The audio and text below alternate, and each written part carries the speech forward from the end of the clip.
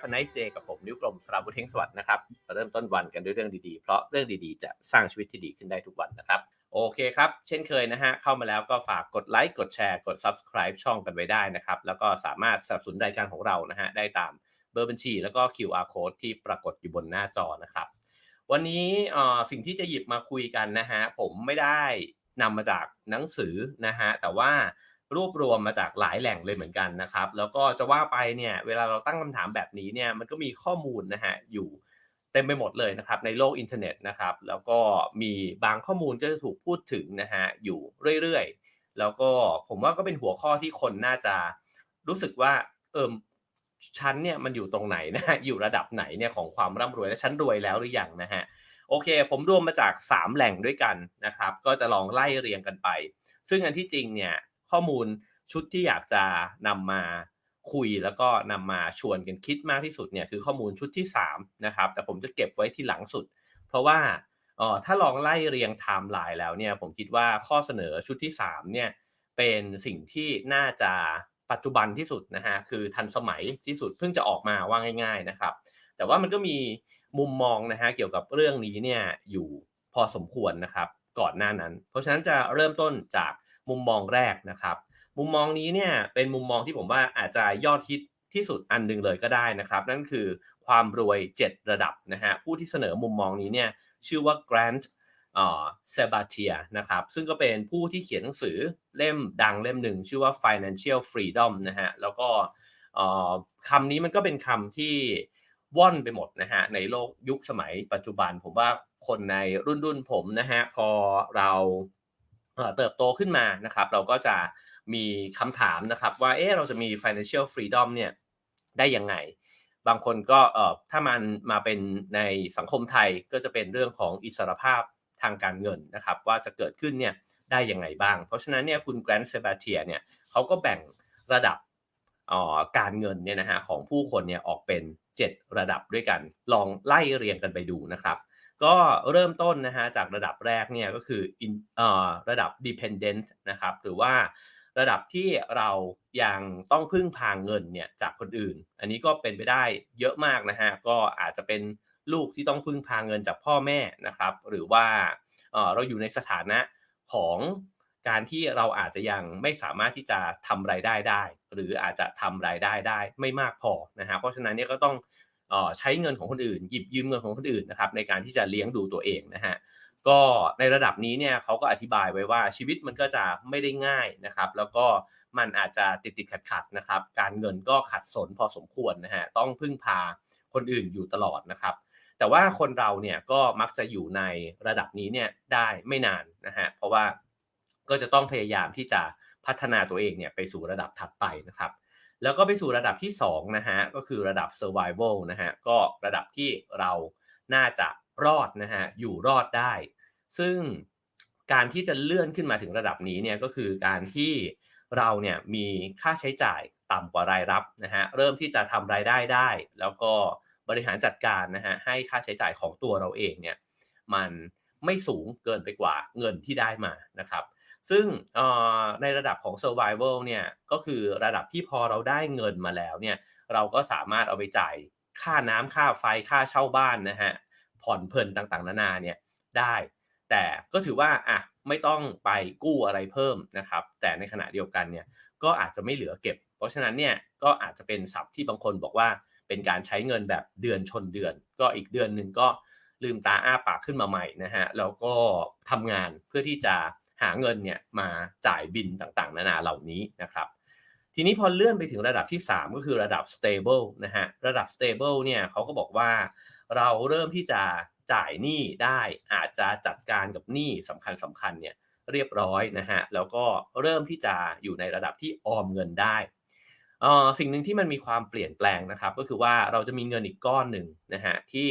เรียกกันว่าเงินฉุกเฉินเนี่ยนะครับเงินเก็บฉุกเฉินเนี่ยเพราะว่าแต่ก่อนนี้เนี่ยเราอาจจะใช้ชีวิตเนี่ยเพื่อที่จะดำรงชีพไปวันๆนะฮะแต่ว่าพอถึงระดับที่3เนี่ยเราจะเริ่มมีก้อนหนึ่งแล้วนะฮะที่เป็นบัญชีที่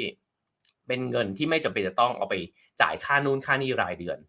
แล้วก็เก็บเอาไว้เนี่ยได้นะครับเพราะฉะนั้นเนี่ยก็ไอ้เจ้าเงินฉุกเฉินตรงนี้เนี่ยมันก็จะช่วยหลายๆอย่างนะครับเช่นถ้า ถ้าเกิดว่าเราจะลาออกจากงานนะฮะจะเปลี่ยนงานหรือตกงานขึ้นมาเนี่ย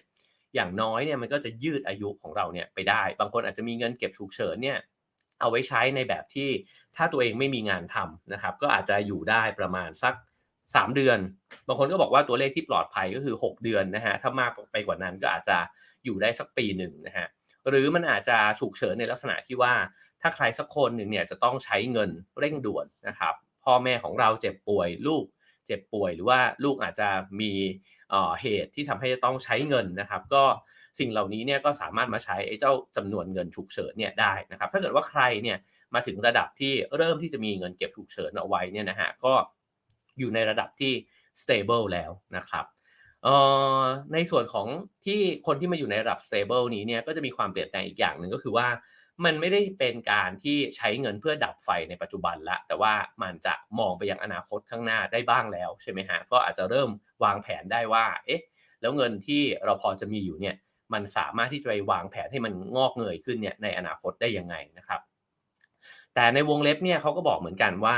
ในระดับนี้เนี่ยก็ยังอาจจะไม่ได้เป็นอิสระนะฮะจากหนี้ทั้งหลายคือหนี้เนี่ยก็อาจจะยังมีอยู่นะครับแต่ว่าก็โอเคเพราะว่ามันก็อาจจะเป็นหนี้สำคัญนะฮะคือไม่ใช่ภาระที่แบบว่าโอ้โหจะต้องใช้จ่ายเพื่อที่จะไปจัดการกับหนี้เนี่ยตลอดเวลานะครับทีนี้พอกระโดดข้ามไปนะฮะจากระดับ stable ก็จะไปสู่ระดับ security นะครับก็เริ่มที่จะมั่นคงปลอดภัยนะฮะอันนี้เนี่ยมีเงินเก็บฉุกเฉินเป็นเห็นได้ชัดแล้วนะครับเริ่มที่จะมีเงินเนี่ยไปลงทุนในเรื่องอื่นๆที่ไม่ใช่การทำงานแบบปกตินะฮะเพราะว่าเราทำงานไปเรื่อยๆนะฮะเราก็ได้เงินได้รายได้มาได้เงินเดือนมาใช่ไหมครับแต่ว่าพอมันมีเงินออมมีเงินเก็บแล้วเนี่ย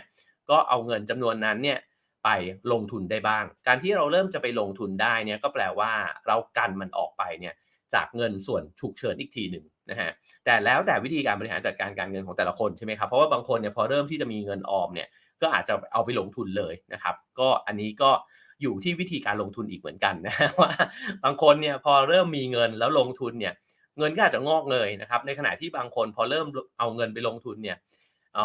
กลับกลายเป็นว่าเงินจำนวนนั้นเนี่ยหายไป เป็นจำนวนมากด้วยเหมือนกันนะครับก็อันนี้ก็คงจะต้องเป็นอีกหัวข้อหนึ่งนะฮะให้ผู้เชี่ยวชาญทางการลงทุนทางการเงินนี่เขาพูดไปนะครับคราวนี้เขาก็บอกว่าระดับ security เนี่ยก็ถือว่าเรามีพื้นฐานนะฮะที่ค่อนข้างดีนะครับแล้วก็อาจจะถึงระดับที่เราพึ่งพาเงินเข้าหรือว่ารายได้ของเราเนี่ยน้อยลงนะฮะคือไม่ใช่ว่ารอเงินเดือนเท่านั้นที่จะมาจับจ่ายใช้สอยในชีวิตทั้งหลายนะครับแล้วก็เริ่มที่จะใช้เงินเนี่ยจากแหล่งอื่นนะครับมาโปะกับรายจ่ายเนี่ยได้บ้างเช่นเราอาจจะมีกำไรจากการลงทุนนะฮะมีการปันผลจากการลงทุนเนี่ยมาช่วยในเรื่องเหล่านี้ได้แต่ก็ไม่เยอะนะครับยังไม่เยอะก็เขาบอกว่าระดับ security เนี่ยก็คือคนที่เริ่มค่อยๆลงทุนนะฮะแล้วก็เริ่มมองเห็นประกายของความหวังนะฮะไปสู่คำที่เรียกว่าอิสรภาพทางการเงินนั่นเองนะครับคราวนี้การขยับไปสู่ระดับที่5นะฮะจาก security เนี่ยไปสู่ independence นะฮะก็จะมีเส้นแบ่งสำคัญอันนึงก็คือว่าเขาบอกว่าระดับ independence เนี่ยก็เริ่มมีวิธีการหรือว่านิสัยในการลงทุนที่เปลี่ยนแปลงไปก็จะมีการลงทุนเนี่ยในระยะยาวเพิ่มมากขึ้นนะครับมองภาพชีวิตตัวเองเห็นแผนชีวิตตัวเองเนี่ยยาวขึ้นนะฮะถ้าเกิดว่าเราลองย้อนกลับไปดูในระดับแรกๆนะฮะก็จะเห็นว่ายิ่งอยู่ในระดับเริ่มต้นมากเท่าไหร่เนี่ยเราก็จะยิ่งใช้ชีวิตเนี่ยแบบวันต่อวันเนี่ยมากใช่ไหมครับเพราะว่ามันก็ต้องเอาตัวรอดไปก่อนแต่ว่าพอเริ่มมีความมั่นคงมากขึ้นเนี่ยเราจะเริ่มเห็นชีวิตตัวเองเนี่ยไกลขึ้นเริ่มวางแผนอนาคตของตัวเองนะฮะมากขึ้นซึ่งเวลาที่เราวางแผนอนาคตทางการเงินเนี่ยผมเวลาที่ได้คุยกับนักการเงินนะครับผมจะรู้สึกเลยว่าสิ่งหนึ่งที่เขาเป็นก็คือเขาเนี่ยคิดภาพนะฮะถึงชีวิตในอนาคตควบคู่ไปกับเรื่องของการเงินเนี่ยไปด้วยฉะนั้นบอกว่าเวลาวางแผนทางการเงินเนี่ยมันไม่ได้วางแผนเงินเท่านั้นแต่มันวางแผนชีวิตที่ตัวเองอยากเป็นอยากเห็นด้วยนะฮะซึ่งคำว่าชีวิตไม่ได้แปลว่าชีวิตของคนคนนั้นเท่านั้นอาจจะเป็นวางแผนว่าแล้วลูกเราจะเรียนอะไรแล้วลูกเราตอนโตขึ้นเนี่ยเราจะส่งเขาไปเรียนโรงเรียนแบบไหนนะฮะใช้เงินเท่าไหร่เราจะส่งเขาไปเรียนเมืองนอกหรือเปล่านะฮะต้องใช้เงินอีกเท่าไหร่อะไรเงี้ยนะครับมันก็จะมีการวางแผนที่มันไกลมากขึ้นนะครับก็อาจจะพูดเป็นภาษาง่ายๆว่า อาจจะกล้าฝันมากขึ้นก็ได้นะครับเพราะฉะนั้นเนี่ยระดับที่5 Independence เนี่ยก็คือเริ่มมีการลงทุนระยะยาวนะครับเริ่มจะมีรายได้จากการลงทุนซึ่งตรงนี้เนี่ยสำหรับตัวผมเองผมก็คิดว่ามันก็ส่วนหนึ่งอาจจะคาดการณ์ได้นะครับเพราะว่าบางคนก็บอกว่าถ้าคุณไปลงในหุ้นของบริษัทที่มันมีการเติบโตนะครับแล้วก็มีผลประกอบการที่ดีอยู่แล้วเนี่ยมีกิจการที่ดีอยู่แล้วเนี่ยคุณอาจจะคาดหวังการปันผลได้เป็นกี่เปอร์เซ็นต์กี่เปอร์เซ็นต์ก็ว่าไปนะฮะแต่ในอีกในอีกภาพหนึ่งเนี่ยมันก็คือว่าเศรษฐกิจไทยเศรษฐกิจโลกนะครับความผันผวนของโลกใบนี้สงครามโรคระบาดเหล่านี้เนี่ยมันก็กระทบกับเงินของคุณที่นำไปลงทุนเนี่ยด้วยทั้งสิ้นนะฮะคือมีเงินอยู่จำนวนเท่านี้เอาไปลงทุนเนี่ยก็อาจจะมีเงินจำนวนเดิมเนี่ยที่มันน้อยลงก็เป็นไปได้นะครับเพราะฉะนั้นมันก็ไม่ใช่เป็นว่าพอไปถึงขั้นนี้แล้วเนี่ยมันจะบวกขึ้นไปเนี่ยเท่านั้นนะฮะมันก็มีสิทธิ์ที่จะกระเด้งกลับมาเป็นลบเนี่ยได้ด้วยเหมือนกันนะครับซึ่งตรงนี้เนี่ยเขาก็บอกว่าระดับ Independence เนี่ยคุณอาจจะคาดหวังได้ว่าไอ้ส่วนที่ได้จากการลงทุนของคุณเนี่ยมันอาจจะ cover ค่าใช้จ่ายทั่วๆไปของคุณเนี่ยได้พอสมควรนะครับแล้วก็อาจจะเริ่มนะฮะมีบางคนเนี่ยอาจจะเรียกว่ามี passive income เนี่ยเข้ามาก็ได้นะครับซึ่ง passive income ก็อาจจะเข้ามาจากอะไรหลายๆอย่างนะครับเช่นไปซื้อตึกไว้คุณเก็บค่าเช่าตึกได้นะครับหรือคุณอาจจะมีลิขสิทธิ์ในอะไรบางอย่างนะฮะหนังสือเพลงที่แต่งนะครับหนังที่ทำอะไรทั้งหลายนะฮะกิจการต่างๆที่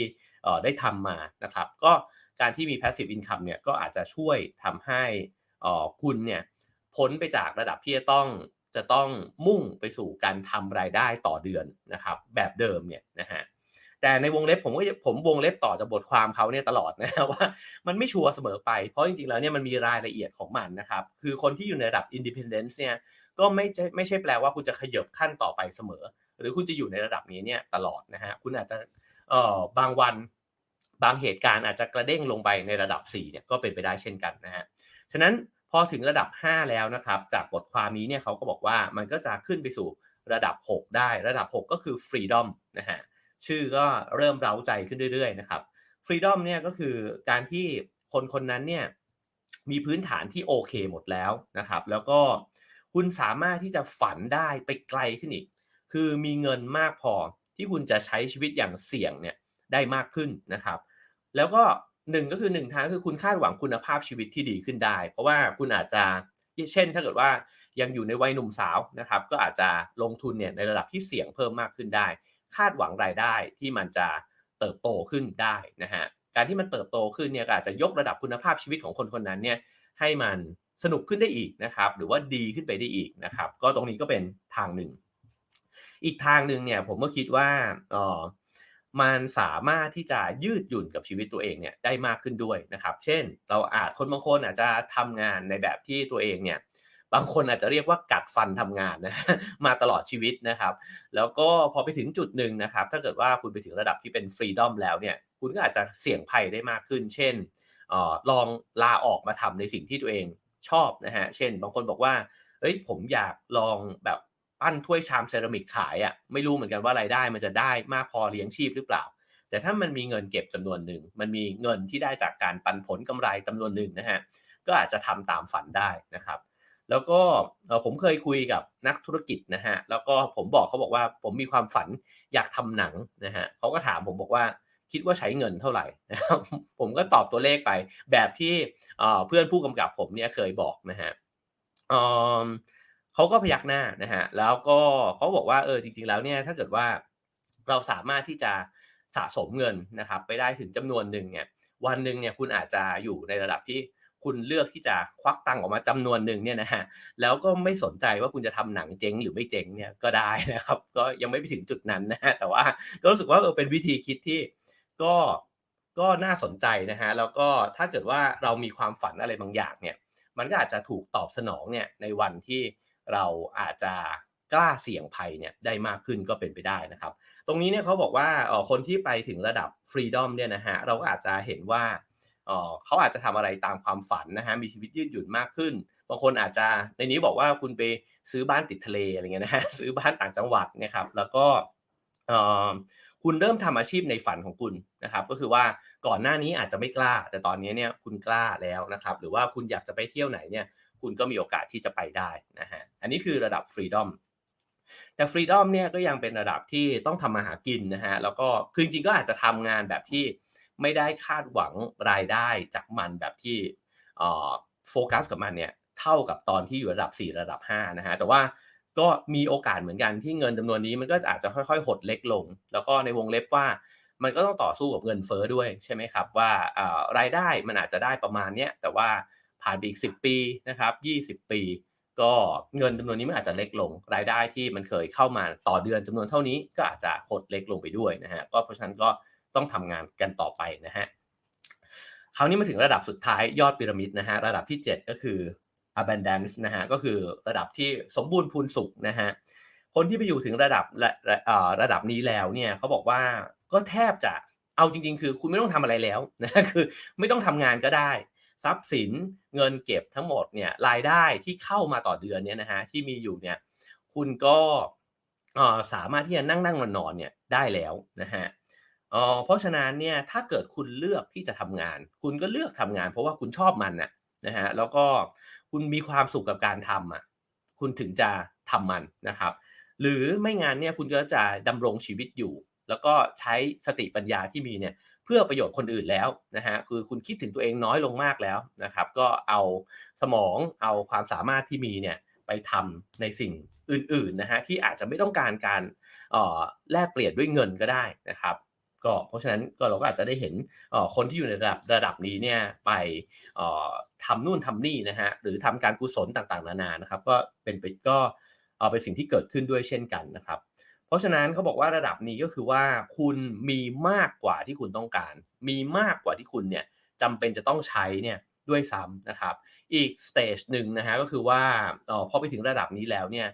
ความต้องการมันอาจจะไม่ใช่การรวยขึ้นอีกต่อไปแล้วนะครับหรือกระทั่งการเอาชนะคนอื่นแต่มันต้องการความสงบสุขในจิตใจและในชีวิตนะครับเพราะฉะนั้นเนี่ยคนที่ขึ้นไปถึงระดับ7นี้เนี่ยอาจจะมีวิถีในชีวิตเนี่ยที่เปลี่ยนแปลงไปนะครับเริ่มที่จะแสวงหามิตรภาพหาความรักหาความสงบสุขในชีวิตเนี่ยเพิ่มมากขึ้นนะครับผมเล่ามาทั้งหมดเนี่ยนะฮะ ผมว่าผมไม่ได้พูดถึงสิ่งหนึ่งนั่นคือไม่ได้พูดถึงจำนวนเงินนะครับเพราะฉะนั้นเนี่ยยังแอบคิดว่าในแต่ละคนเนี่ยมันก็มีระดับของตัวเองนะฮะว่าแล้วเราจะประเมินตัวเองเนี่ยยังไงถามว่าคนจะเป็น independence เนี่ยได้เมื่อไหร่มันก็ขึ้นอยู่กับว่าคนคนนั้นเนี่ยใช้จ่ายยังไงด้วยเหมือนกันเพราะเงินเนี่ยมันไม่ใช่แค่รายรับใช่ไหมฮะแต่ว่ามันมีรายจ่ายด้วย บางคนรายรับอาจจะน้อยกว่าเพื่อนนะครับแต่ถ้ารายจ่ายน้อยกว่าเพื่อนเนี่ยเขาอาจจะเป็นอิสระเนี่ยในชีวิตเนี่ยได้มากกว่ามีความพึงพอใจในชีวิตได้เร็วกว่าก็เป็นไปได้เช่นกันนะครับเพราะฉะนั้นอันนี้จากแหล่งแรกนะครับมุมมองแรกนะฮะความรวย7ระดับนะฮะโดย Grant Sabatier นะครับผู้เขียนหนังสือ Financial Freedom นะครับคราวนี้ลองมาดูว่ามันมีมันมีวิธีการเนี่ยมองแบบอื่นอีกไหมนะครับจริงๆมันมีอีกบทความหนึ่งนะครับ เขาชื่อว่า The Nine Levels of Wealth นะครับก็อันนี้เซิร์ชมาจากเว็บไซต์นะครับชื่อว่า that sorted life นะครับ .com คือไอ้เจ้าวิธีการมองแบบนี้เนี่ยเขาแบ่งออกเป็น prism นะฮะแล้วก็บอกว่าระดับความรวยเนี่ยของคนเนี่ยนะฮะเขาเขาเขียนมาเป็นพีระมิดนะครับแล้วก็เขาแยกออกมาเนี่ยเป็น3ระดับใหญ่ๆนะครับผมจะลองไล่เรียงดูนะฮะ เขาบอกว่า3ระดับเนี้ยมันก็แบ่งง่ายๆเนี่ยนะครับผมว่ามันก็คือระดับพื้นฐานระดับที่เริ่มที่จะหมุนโลกอะนะฮะคือใช้ความสามารถใช้ปฏิบัติการของตัวเองเนี่ยในการทำเงินสร้างรายได้นะครับแล้วก็ระดับสุดท้ายเนี่ยมันก็คือระดับที่คุณสามารถที่จะเป็นคนที่กำหนดโลกอะนะฮะคือคนระดับที่2เนี่ยนะครับก็อาจจะเป็นคนที่อยู่ในระบบอยู่ในวงจรนะฮะแล้วก็ต้องทำงานในแบบที่ตัวเองทำเนี่ยต่อไปนะครับแต่ว่าคนที่อยู่ระดับท็อปพีระมิดเนี่ยคือน่าจะเป็นธุรกิจใหญ่ๆนะฮะที่สามารถกำหนดคือมี impact ต่อสังคมกำหนดทิศทางนะฮะของตลาดเนี่ยได้นะครับเพราะฉะนั้นเนี่ยขึ้นไปถึงตรงนั้นได้นี่ไม่ใช่เรื่องง่ายๆนะครับแต่ที่อยากเอามาชวนพูดคุยกันนะครับก็คือผมว่าในรายละเอียดเนี่ยระดับ2กับ1กับ2เนี่ยมันก็น่าสนใจดีนะฮะเขาแบ่งแบบนี้ครับระดับแรกนะฮะ1เลยเนี่ยก็คือฐานของพีระมิดเนี่ยนะฮะเขาเรียกมันว่า victim นะครับหรือว่าเอ่อผ ผู้ที่ตกเป็นเหยื่อก็อาจจะได้นะฮะเอ่อเขาเขาบอกแบบนี้ฮะว่าในทุกๆเดือนเนี่ยคือฉันเนี่ยจะร่วงหล่นลงไปเนี่ยในหนี้ที่เพิ่มมากขึ้นเรื่อยๆอันนี้คือระดับแรกนะฮะคือระดับที่อาจจะดูย่ำแย่ที่สุดคือพอมีหนี้แล้วเนี่ยหนี้ก้อนนั้นมันไม่จบและนอกจากไม่จบเนี่ยมันใหญ่ขึ้นด้วยนะครับระดับที่2นะฮะก็คือ survival นะฮะนี่ก็เหมือนกันเลยก็คือว่ามีเงินเนี่ยเพียงพอเท่าที่จะอยู่รอดเท่านั้นนะครับ ระดับที่3ก็คือระดับ worker นะฮะระดับ worker เนี่ยเขาบอกว่าก็ต้องทำงานหนักเพื่อที่จะมีชีวิตรอดนะฮะคราวนี้ลองยกระดับมาถึงไอ้เจ้าส่วนที่2ของพีระมิดนะฮะระดับนี้เนี่ยเขาก็พูดถึงว่าก็น่าจะเริ่มต้นที่จะทำงานนะครับในแบบที่ตัวเองเนี่ยเลือกได้บ้างแล้วนะครับก็ระดับ4นะฮะคือสิ่งที่เขาเรียกว่า player เนี่ยนิยามมันก็คือว่าคุณสามารถใช้ทักษะของคุณนะฮะ สร้างสรรค์ในสิ่งที่คุณชอบนะครับทำในสิ่งที่คุณรักเนี่ยได้แล้วได้รายได้จากสินค้าและบริการที่คุณสร้างขึ้นมาแล้วคุณก็มีเงินพอสมควรนะครับแต่เงื่อนไขของมันเนี่ยคือว่าคุณจะต้องทำมันไปเรื่อยๆเพราะว่าเงินเนี่ยมันเกิดขึ้นจากงานที่คุณทำเกิดขึ้นจากสินค้าที่คุณผลิตเกิดขึ้นจากอาหารที่คุณปรุงขึ้นมาแบบนั้นนะฮะคนที่อยู่ในระดับนี้เนี่ยก็ถือว่ามีเงินนะครับแต่ว่าเงินเนี่ยมันแลกด้วยการทำงานซึ่งไม่ได้แปลว่าเงินน้อยด้วยนะฮะแต่ว่ามันต้องแลกแล้วก็ถ้าคุณหยุดทำงานปุ๊บเงินก็จะไม่มีนะครับคราวนี้ระดับต่อไปที่ทางมุมมองนี้เนี่ยเขาแบ่งคือระดับที่5เนี่ยก็คือ performer นะฮะเป็นคนจากระดับที่4เนี่ยยกระดับตัวเองขึ้นมาเป็นคนที่สามารถที่จะสร้างทีมขึ้นมาได้กำหนดจังหวะบางอย่างเนี่ยให้กับทั้งธุรกิจตัวเองแล้วก็ทั้งชีวิตตัวเองเนี่ยขึ้นมาได้นะฮะเพราะฉะนั้นเนี่ยคนที่อยู่ในระดับ5แตกต่างจากระดับ4คืออะไรถ้าผมเปรียบเทียบผมน่าจะอยู่ในระดับ4นะฮะก็คือว่าผมเป็น Freelance แล้วก็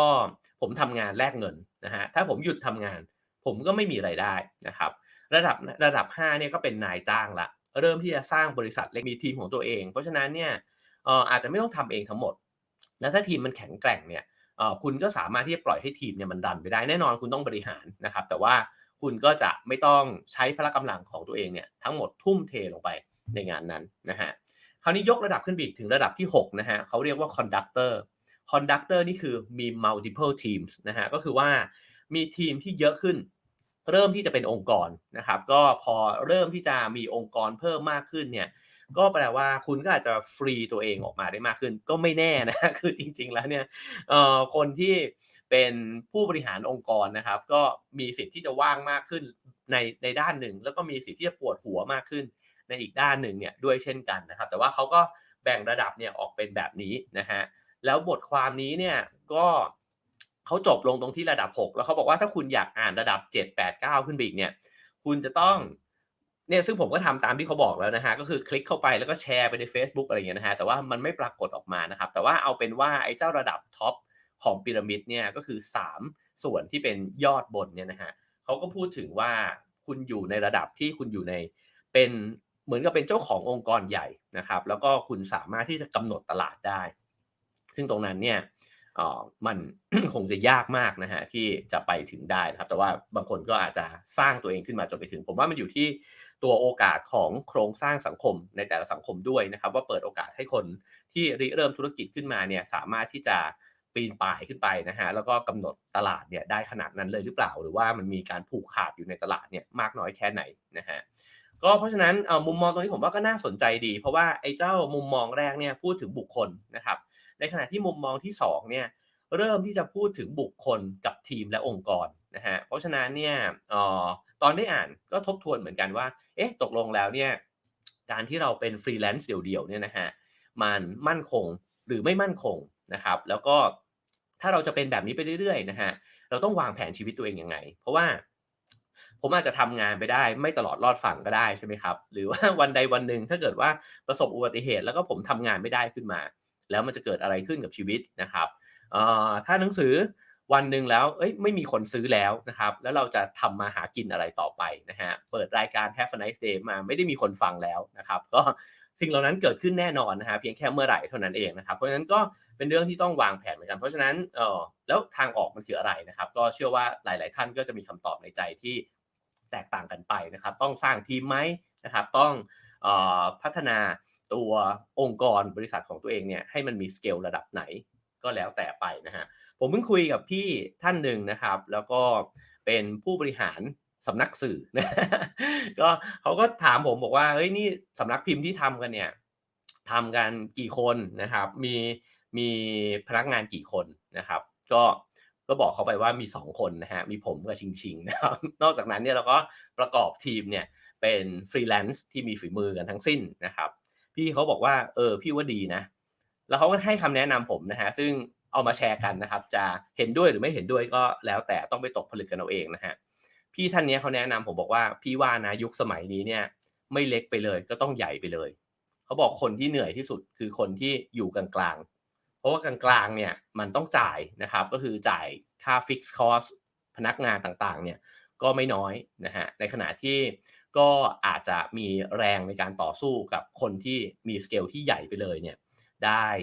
ยากกว่านะฮะก็อันนี้ก็เป็นคำแนะนำจากพี่ท่านนี้นะครับผมเพิ่งไปเจอเพื่อนมาอีกคนหนึ่งนะครับแล้วก็เขาก็บอกเหมือนกันบอกว่าเอ้ยยุคสมัยนี้เพราะว่าเขาก็อยู่ในระดับกลางแบบว่าขยับไปใหญ่อะไรเงี้ยนะฮะเขาบอกว่าเฮ้ยแบบมึงเนี่ยถ้าทำเป็นเล็กไปเลยเนี่ยอาจจะสบายใจกว่านะครับซึ่งผมว่าในอีกวงเล็บหนึ่งก็คือว่ามันอยู่ที่ธรรมชาติของคนคนนั้นด้วยนะครับธรรมชาติคนบางคนเนี่ยเป็นจอมทัพนะฮะเพราะฉะนั้นก็ลุยไปเลยนะครับในขณะที่ธรรมชาติบางคนเป็นจอมยุทธนะฮะก็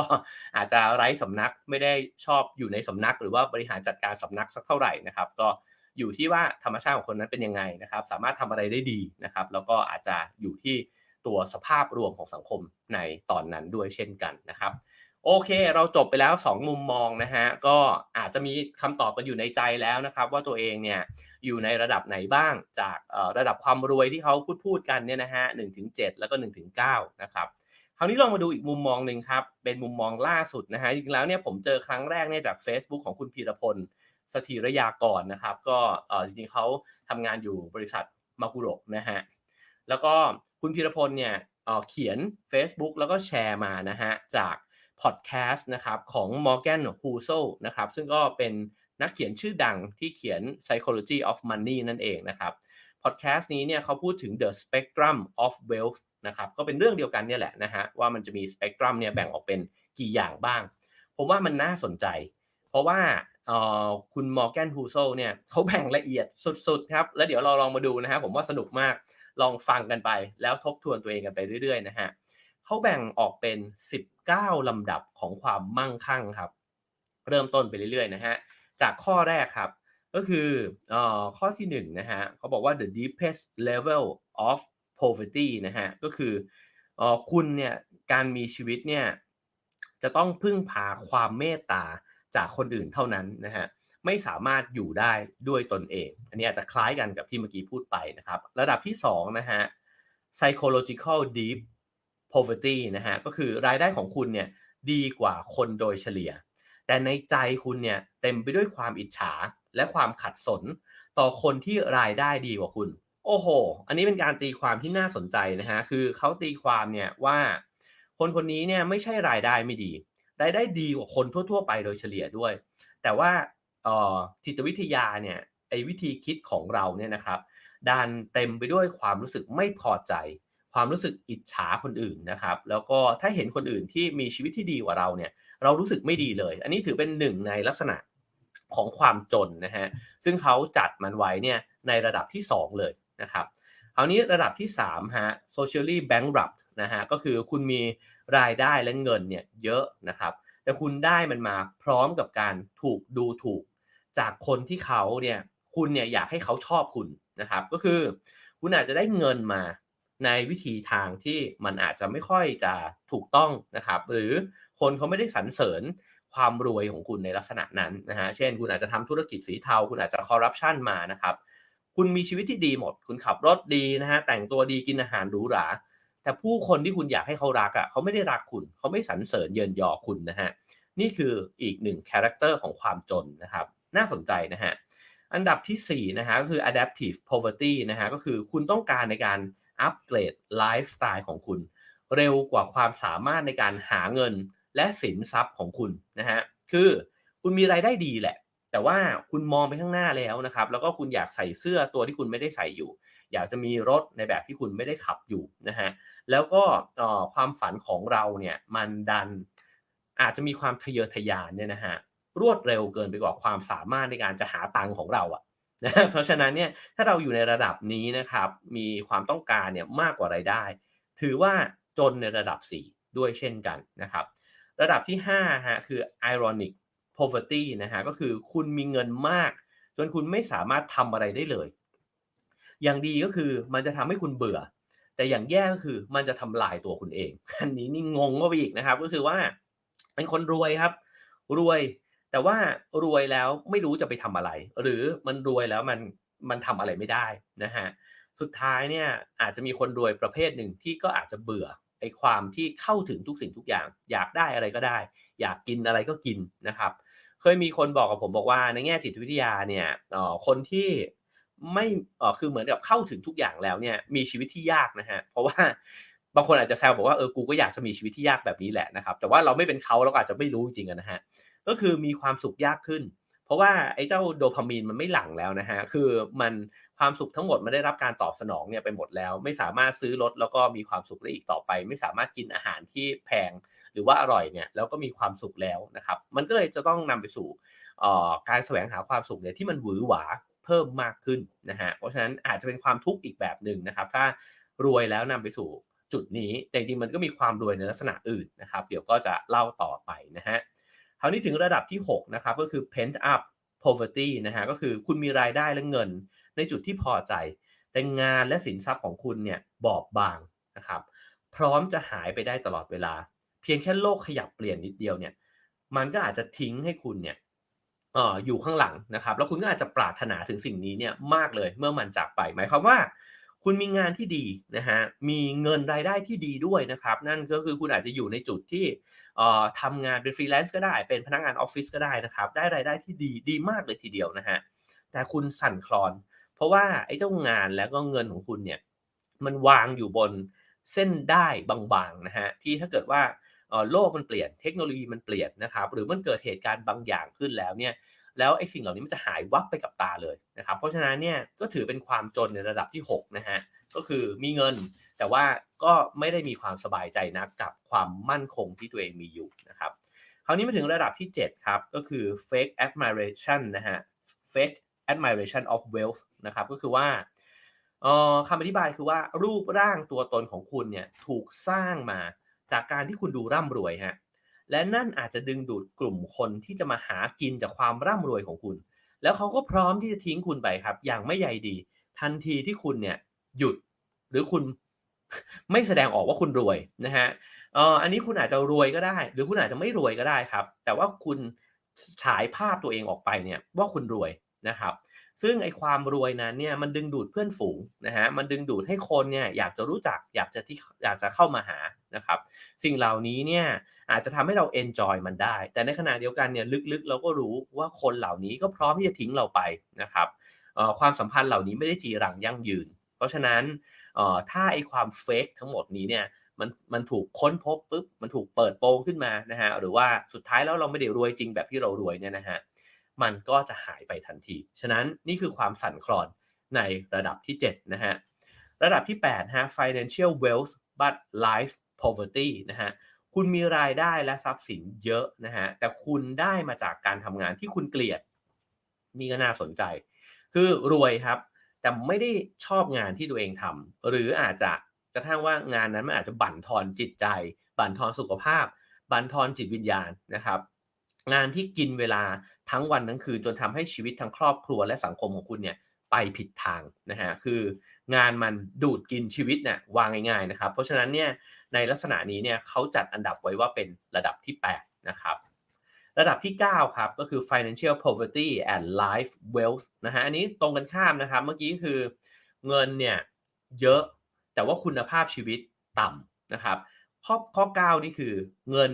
น้อยนะฮะแต่คุณภาพชีวิตดีคือคุณเนี่ยได้ทำงานในแบบที่คุณรักนะฮะงานที่คุณทำเนี่ยเป็นงานที่คุณฝันเลย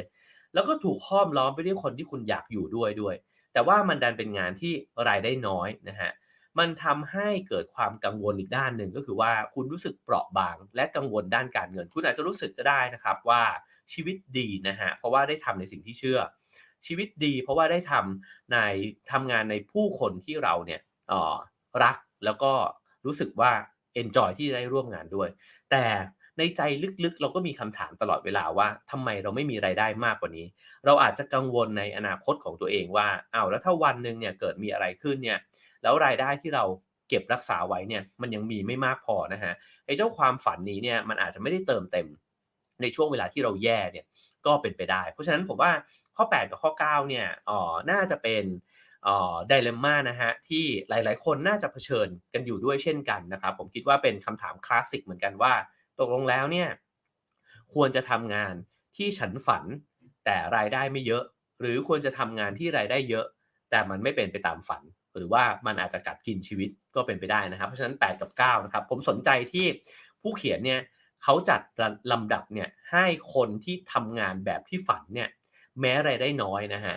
สูงกว่าระดับของคนที่ทำงานรายได้เยอะแต่ว่ากัดกินชีวิตตัวเองนะฮะคราวนี้เรามาถึงข้อ10ครับดื่มน้ำนิดนึงนะฮะ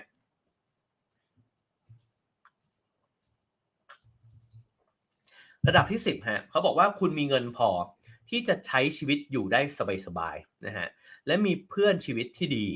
แต่คุณไม่ได้หาเงินด้วยตัวเองทำให้คุณขาดความภาคภูมิใจและความสามารถในการชื่นชมเงินที่คุณมีอยู่มันทำให้คุณรู้สึกจนกว่าคนที่มีเงินน้อยกว่าแต่เขาเนี่ยหาเงินมาเนี่ยด้วยน้ำพักน้ำแรงของตัวเองตรงนี้น่าสนใจนะฮะคือเราอาจจะคิดนะครับว่าถ้ามีใครสักคนหนึ่งเนี่ยสามารถมีชีวิตความเป็นอยู่ที่สบายเลยครับแล้วก็นั่งรอเงินนะฮะจากพ่อแม่หรือว่าอาจจะมีสามีทำงานให้มีภรรยาทำงานให้นะฮะจริงๆอาจจะถือว่าเป็นชีวิตที่ดีได้เลยนะครับแล้วก็มีเงินเพียงพอต่อการจับจ่ายใช้สอยด้วยนะฮะแต่ในนี้เนี่ยก็บอกว่าในทางจิตวิทยาเนี่ย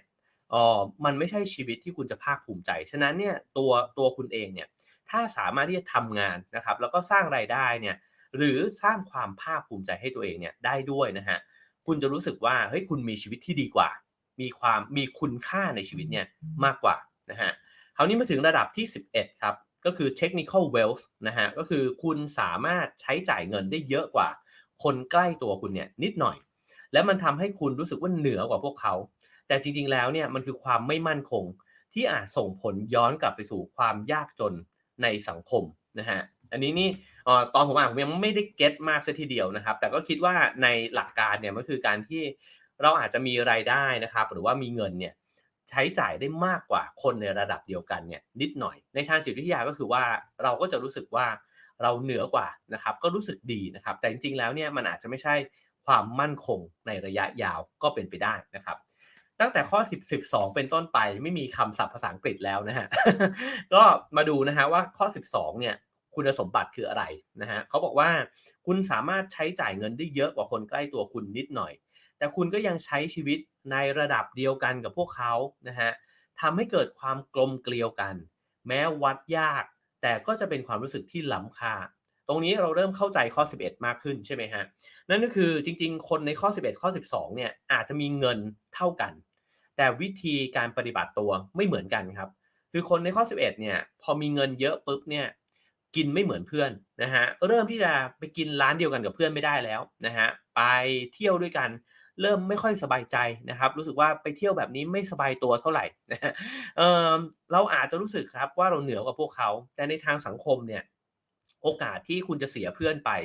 มีเยอะนะฮะแล้วคุณอาจจะค่อยๆลอยตัวเนี่ยเหนือจากผู้คนอื่นๆไปคุณจะเริ่มรู้สึกโดดเดี่ยว แม้ว่าอาจจะรวยขึ้นเรื่อยๆก็จริงนะฮะแต่ว่าเริ่มรู้สึกว่าอ้าวเฮ้ยมันแต่มันเป็นอย่างนี้นะฮะในธรรมชาติของบางคนบางลักษณะเนี่ยก็คือว่าพอยกระดับตัวเองขึ้นไปนะครับก็จะไปคบหาคนที่อยู่ในระดับที่สูงขึ้นไปแล้วผมว่าจำนวนหนึ่งเลยนะฮะที่อาจจะทอดทิ้งเพื่อนกลุ่มเดิมๆนะครับเพื่อนประถมมัธยมมหาวิทยาลัยที่คบหากันมาเพื่อนสมัยทำงานเริ่มต้นด้วยกันนะครับอาจจะรู้สึกดีก็ได้นะฮะที่ชีวิตตัวเองเนี่ยพัฒนาไปไกลกว่าเพื่อนแต่ แต่ในขณะเดียวกันเนี่ยวันหนึ่งอาจจะรู้สึกมองย้อนกลับมาแล้วเสียดายนะฮะที่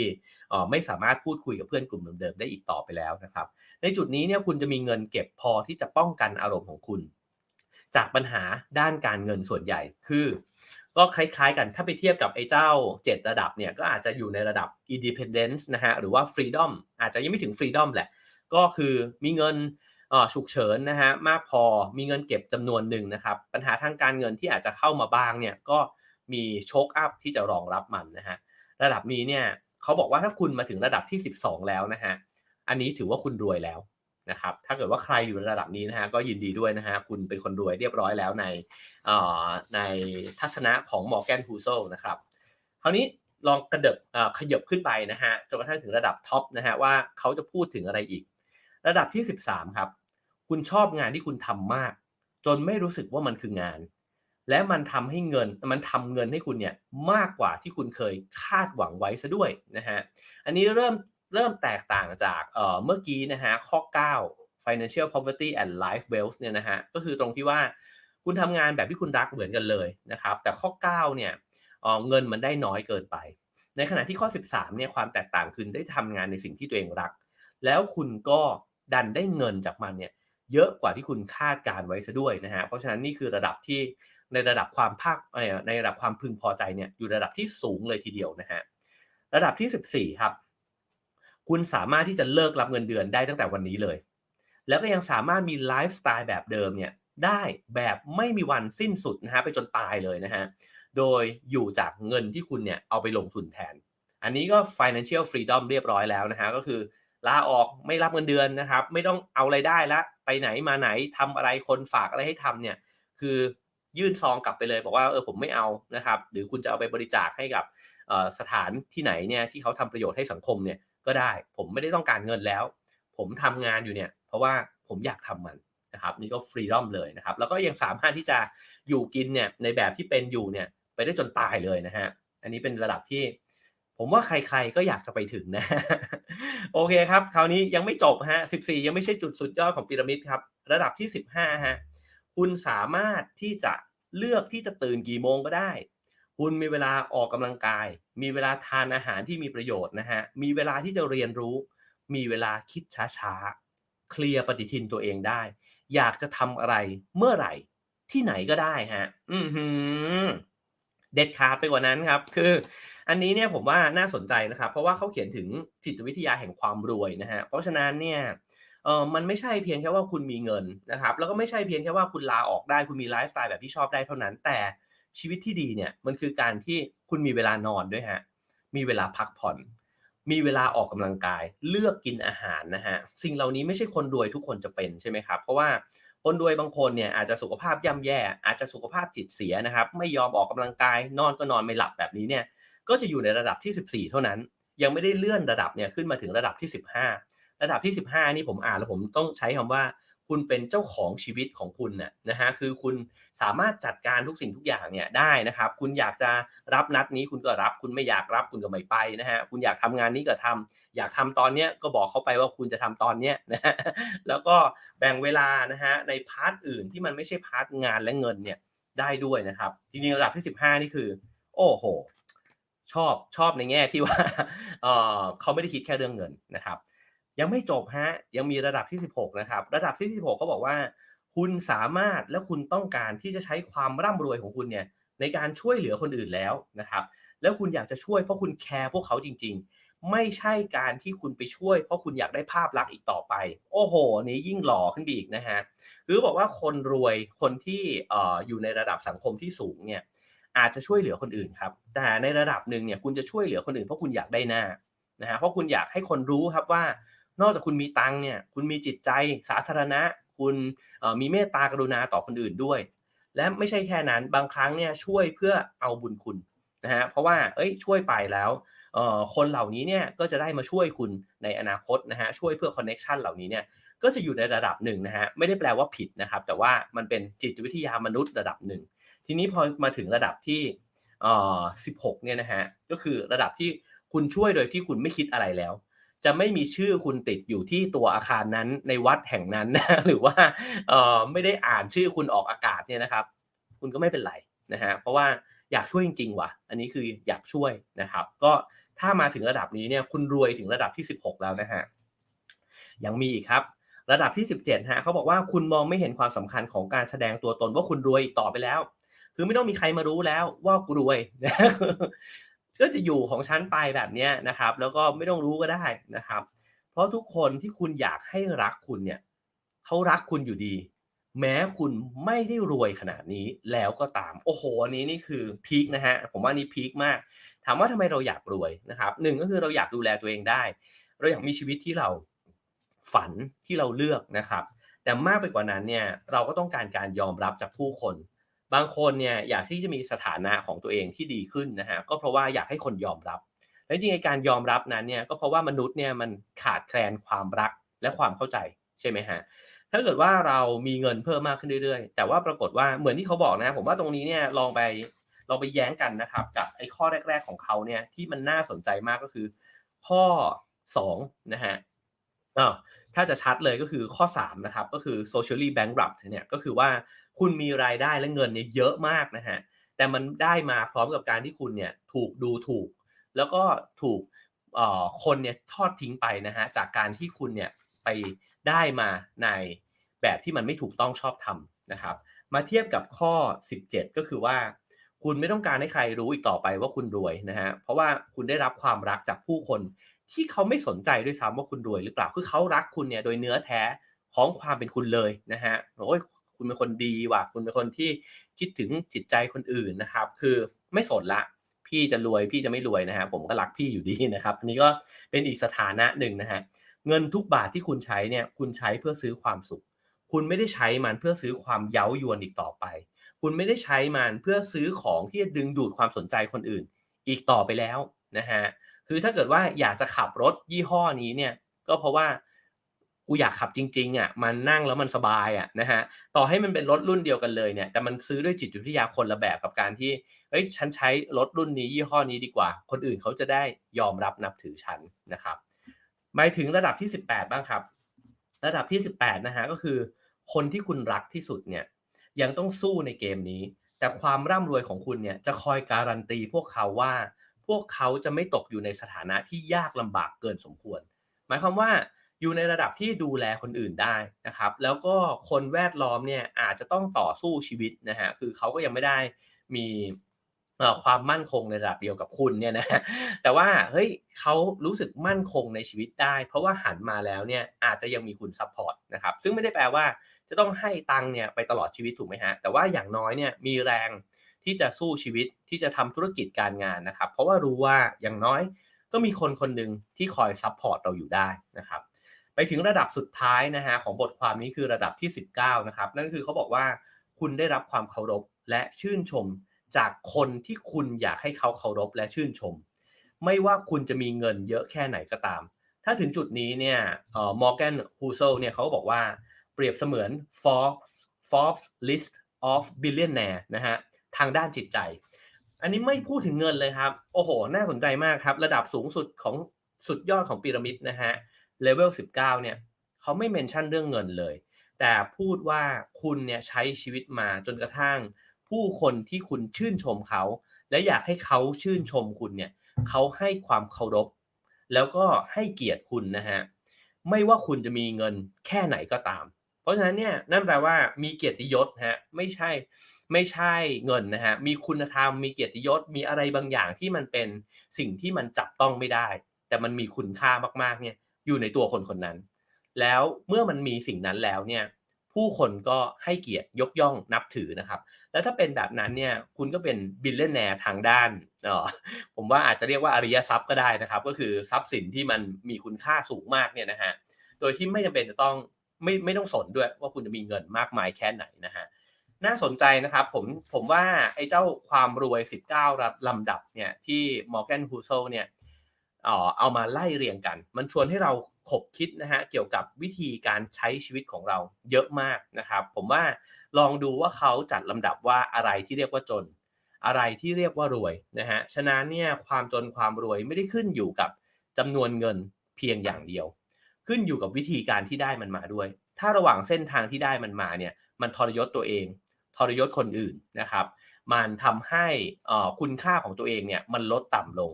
ต่อให้รวยขึ้นก็ไม่รวยจริงหมายถึงว่าจิตใจเราจะยากจนอยู่เสมอเพราะเรารู้สึกว่าไม่พึงพอใจในตัวเองแต่ถ้าเกิดว่าในอีกด้านหนึ่งเราสามารถที่จะทำงานนะฮะในแบบที่เราเห็นคุณค่า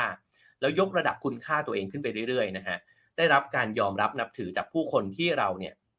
นับถือเขาเช่นกันนะครับสิ่งเหล่านี้มันเติมเต็มใจแล้วมันก็อาจจะทำให้เราเนี่ยรวยทางด้านจิตใจเนี่ยขึ้นมาได้นะครับในขณะเดียวกันในระหว่างทางเนี่ยเขาก็พูดถึงเหมือนกันว่าแต่ก็ต้องคิดเหมือนกันนะครับว่างานที่มันได้เงินเยอะแต่ว่ามันได้ความพึงพอใจในชีวิตต่ำหรือว่ามันกัดกินชีวิตเราในทุกมิติเนี่ยนะฮะมันยังถือว่าเป็นงานที่เพิ่มความมั่งคั่งให้กับชีวิตจริงอยู่หรือเปล่าและในด้านกลับกันถ้าเกิดว่าเราได้ทำงานที่ตัวเองฝันนะครับทุกอย่างดีหมดเลยแต่รายได้มันน้อยเกินกว่าที่จะจุนเจือตัวเองและคนรอบข้างมันยังถือว่าเป็นงานที่ดีอยู่หรือเปล่านะฮะเพราะฉะนั้นโจทย์แต่ละอย่างมันไม่ง่ายแต่ผมว่ามันเพิ่มมิติในการที่เราจะคิดเนี่ยมากกว่าเจ้า2พีระมิดแรกนะฮะแต่2พีระมิดแรกก็ไม่ใช่ว่าไม่มีประโยชน์นะฮะมันก็มีประโยชน์แต่ไอ้เจ้า19ขั้นเนี่ยผมว่ามันช่วยให้เราเนี่ยซอยย่อยลงไปนะครับแล้วก็มองเห็นว่าตกลงแล้วเนี่ยเราหาเงินไปทำไมเนี่ยในรายละเอียดที่มันเพิ่มมากขึ้นทั้งหมดก็อาจจะดอกจันดอกอีกดอกหนึ่งนะฮะเพิ่มเข้าไปจากทั้ง3บทความนี้นั่นคือว่าไอ้เจ้าการที่เราเนี่ยคิดถึงความรวยเนี่ยมันก็น่าสนใจว่าเราอยู่ในยุคสมัยไหนนะฮะที่ทำให้เราเนี่ยรู้สึกว่าความรวยเนี่ยมันเป็นเรื่องที่ต้องโฟกัสแล้วก็สำคัญเราอยู่ในสังคมแบบไหนนะครับที่เราจะต้องพยายามที่จะเก็บสะสมเงินของตัวเองแล้วก็พยายามที่จะหาวิธีการนะครับจัดการมันเพื่อที่ให้มันเติบโตเนี่ยอย่างเคร่งเครียดมากๆนะฮะบางคนเนี่ยโอ้โหใส่ใจกับเรื่องนี้มากๆผมว่าแน่นอนนะครับเป็นเรื่องสำคัญเราจำเป็นจะต้องมีความรู้จำเป็นที่ต้องจัดการมันแต่ในขณะเดียวกันก็มีคำถามเหมือนกันว่ามันมีโครงสร้างสังคมนะฮะที่สามารถแบ่งเบาภาระในเรื่องของการเงินการจัดการการเงินเนี่ยที่ดีกว่านี้ได้หรือเปล่ามันอาจจะไม่เกิดขึ้นในทันทีนะครับแต่ว่ามันมีโอกาสที่เราจะฝันเนี่ยถึงสังคมที่มีสวัสดิการที่ดีนะครับในชีวิตนะฮะที่ทำให้มีการดูแลกันและกันนะครับรัฐดูแลประชาชนให้มากขึ้นนะครับประชาชนเองมีการแข่งขันกันและกันเนี่ยในให้น้อยลงหรือว่าในทิศทางที่มันเกื้อกูลกันมากขึ้นนะครับสร้างสรรค์มากขึ้นมากกว่าที่จะต้องมีใครสักคนที่ใหญ่แล้วก็กินปลาเล็กไปจนหมดนะฮะใครที่เร็วกว่าแล้วก็กินปลาช้าไปจนหมดหรือใครที่เล็กแล้วเนี่ยมีโอกาสในการที่จะเติบโตขึ้นมาได้เนี่ยยากมากๆเนี่ยมันเป็นแบบนั้นอยู่หรือเปล่านะครับผมว่าอันนี้ก็ต้องห้อยท้ายไปด้วยเหมือนกันว่าเราพูดถึงในมุมของปัจเจกบุคคลเนี่ยกันมาตลอดทั้งรายการนะฮะแต่ในขณะเดียวกันเนี่ยตัวโครงสร้างเองก็กำหนดวิธีคิดของเราในเรื่องต่างๆรวมถึงเรื่องความรวยแล้วก็เรื่องเงินด้วยเช่นกันนะครับเพราะฉะนั้นผมคิดว่าวันนี้ฟังแล้วก็น่าจะได้เหลี่ยมมุมนะฮะได้ประโยชน์หลายๆอย่างนะครับโดยเฉพาะ19 level นะฮะเดี๋ยวเราไปต่อกันใน Clubhouse นะครับเชื่อว่าจะมีคนที่มีมุมมองเกี่ยวกับความรวยเนี่ยในอีกหลายๆแง่มุมด้วยกันนะครับก็ขอบคุณทุกคนนะครับให้คะแนนความพึงพอใจเข้ามาได้นะครับ543-210นะฮะชอบก็ฝากกดไลค์กดแชร์กด Subscribe นะครับแล้วก็สามารถสนับสนุนรายการของเรานะฮะได้ตามเบอร์บัญชีแล้วก็ QR Code ที่ปรากฏอยู่บนหน้าจอนะครับผมใครต้องการซื้อหนังสือผมก็ยังสามารถไปซื้อได้ใน Facebook นะฮะ Raw Finger พิมพ์คำว่า buy เข้าไปได้เช่นกันนะครับมีอะไรอีกไหมใช่ครับต้องขอบคุณสปอนเซอร์ของเราด้วยนะฮะขอบคุณเท่าแก่น้อยนะครับที่สนับสนุน Have a nice day นะครับใช้ชีวิตอย่างมีรสชาติถ้าสาหร่ายต้องเท่าแก่น้อยนะครับขอบคุณเท่าแก่น้อยด้วยนะครับผมอย่าลืมไปซื้อเท่าแก่น้อยมากินกันนะครับโอเคครับวันนี้คนฟังล้นหลามมากนะฮะขอบคุณมากนะครับ